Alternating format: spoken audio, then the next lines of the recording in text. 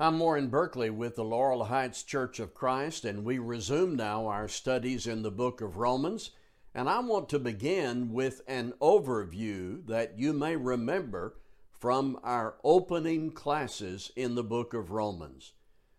The first chapters in the book of Romans highlight what our problem is. Our problem is sin. Romans chapter 3 and verse 9, all are under sin. Next comes the provision to get us out from under that problem. And that's a provision from God, His grace that caused Him to send His Son. The Son came, died, and was raised from the dead so that sinners who want to get out of sin are able to do so. In addition, God, through Jesus Christ, provides the power for us to live right after baptism, walking in newness of life.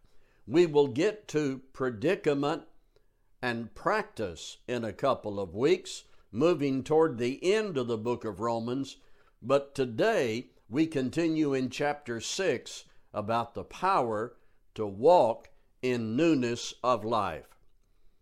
I'm going to read Romans 6:19 through 23.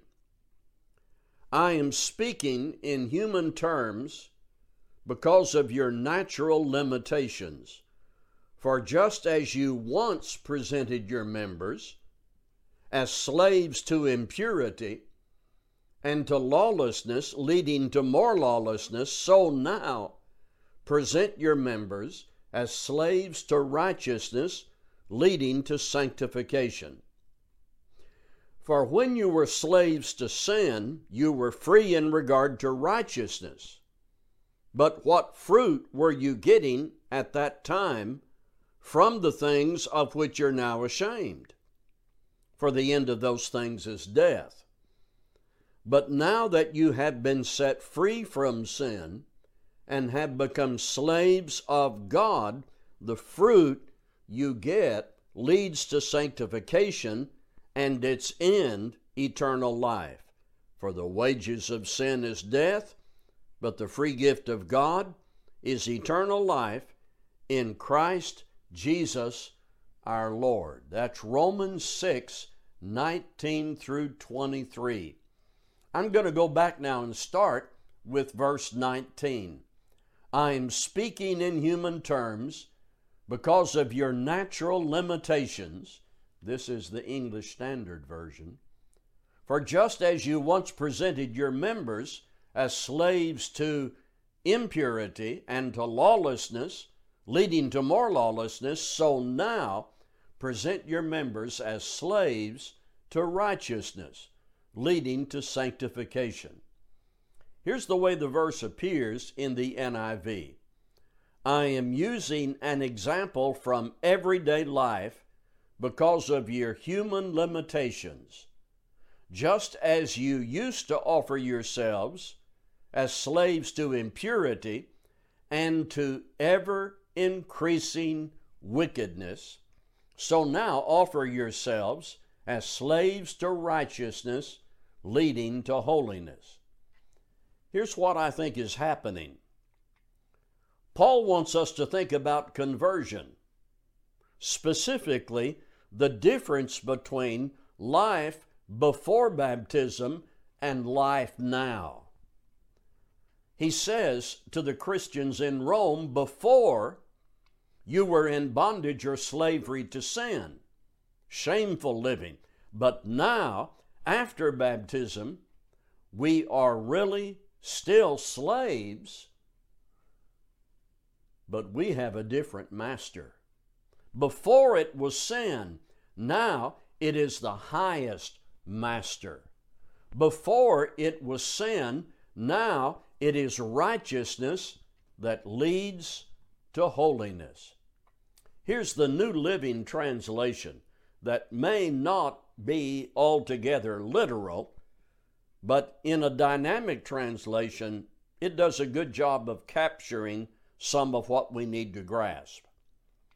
Because of the weakness of your human nature, I am using the illustration of slavery to help you understand all this.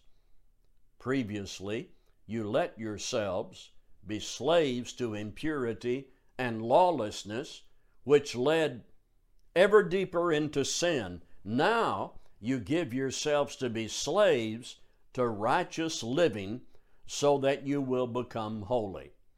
Now, there is a part of this I don't want us to overlook. There is a phrase here, lawlessness leading to more lawlessness. In the NIV, ever increasing wickedness. In the New Living Translation, ever deeper into sin. Listen carefully. Lawless living has momentum in the wrong direction. Lawless living has momentum in the wrong direction. It doesn't just get better over time. Lawlessness leads to more lawlessness. Sin, unacknowledged and therefore unpardoned by God, never is going to get any better. It just doesn't go away. The only way for sin to be taken away is for the sinner to come to Christ with faith activated in baptism, living under the grace of God and walking in newness of life. So to get out of the slavery of sin, you can't just let time take its course, because the momentum of sin is negative, not positive. The only way out is Jesus Christ. Our surrender to His death by coming to Him in obedience and walking in newness of life. Verses 20 and 21. For when you were slaves of sin, you were free in regard to righteousness. But what fruit were you getting at that time from the things of which you're now ashamed? For the end of those things is death.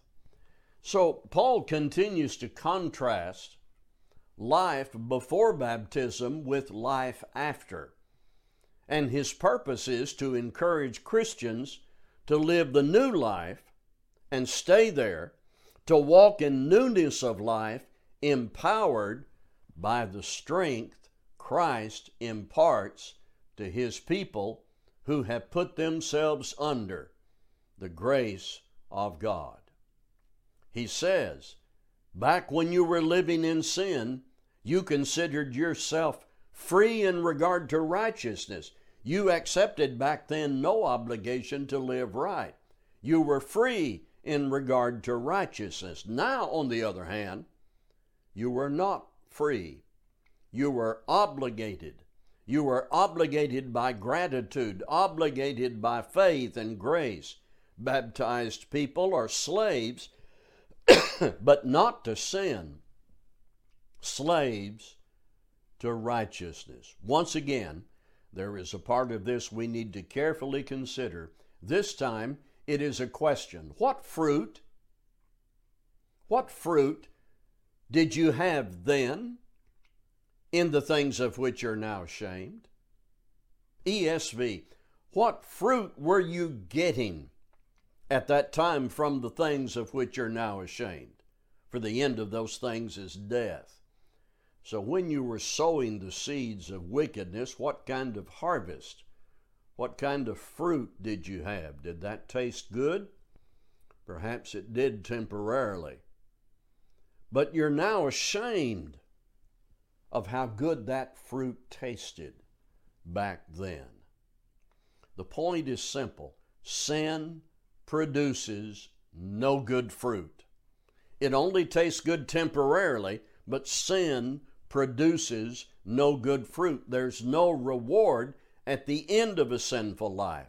There's not only no current blessing or benefit, there's no future blessing or ever any benefit. Sin produces not one good thing, not one. What sin deserves is death. Death is in the world because of sin. We discovered back in chapter 5. Spiritual death is an immediate result of plunging yourself into sin. Would you consider when people come out of sin through Christ and begin walking in newness of life, there isn't anything they miss.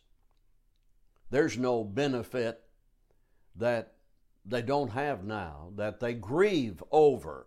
Think of what Paul is doing here in terms of before and after, then and now. Verse 22, but now you've been set free from sin and have become slaves of God.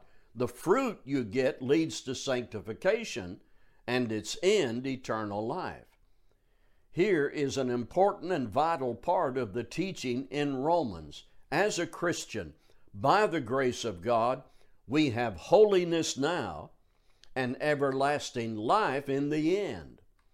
So here is packed together in a few words motive and hope and value that ought to prompt every sinner to repent and be baptized, and should prompt every Christian to continue to walk in newness of life. For the wages of sin is death, but the gift of God is eternal life in Christ Jesus our Lord. The wages of sin, death. But from a generous God, there is a gift we can receive through Jesus Christ our Lord. The gift, the benefits come now, and then the gift of eternal life forever. So, Romans 6. I want to talk to you in my wrap-ups now about several things that I think will do us all good as we try to apply what we've studied. I'll be back after this message.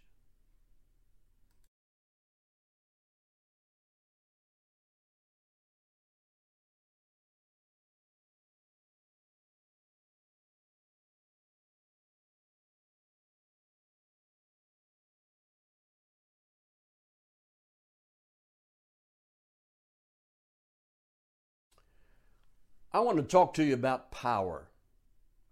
Anytime we speak and think about getting out of sin, living righteous lives, it's God's power that enables us to do that. Paul said early in the letter, I'm not ashamed of the gospel of Christ. It is the power of God unto salvation. How thankful we should be, and how important for us to acknowledge, not by our power, but by His power, we can make the choice to get out of sin and live righteous lives. I want to focus for a minute on what we often call free will, or the function of individual choice. I've said several times, God gives and we receive. Choices must be made in order for one to be saved and live right before God. The choice to listen to the gospel, to believe and repent, to be baptized, and to arise to walk in newness of life. The power is God's, and the gift is from God through the death of Jesus Christ. The choice is ours. Look back at verses 17 and 18. You were once slaves of sin, but you've become obedient to the heart, to that form or standard of teaching to which you were committed. The choice is ours to make, to come out of sin and live under the grace of God by the power of Christ, the gospel of Christ. I need to stress again, there is no truth about God that we ever discover that should constitute an excuse for sin. I've said this many times. It's important enough to repeat. In reading the Bible, you're reading about the grace and mercy and love of God. You will never learn anything authentic about God that would ever constitute an attitude or an excuse for sin, or the idea or a twisted concept of taking sin lightly. It is enlightening for me to see how this begins and how this ends. This section in the book of Romans begins by talking about, in chapter 5, 20 and 21, grace reigning through righteousness to eternal life through Jesus Christ our Lord. Then at the end of chapter 6, the gift of God, grace and gift. Those are bookends. And how wonderful and uplifting and simple the book of Romans is for us to understand how we can get out of sin and then, after baptism, walk in newness of life. These videos are produced for your benefit through the Laurel Heights Church of Christ. I'm Warren Berkeley.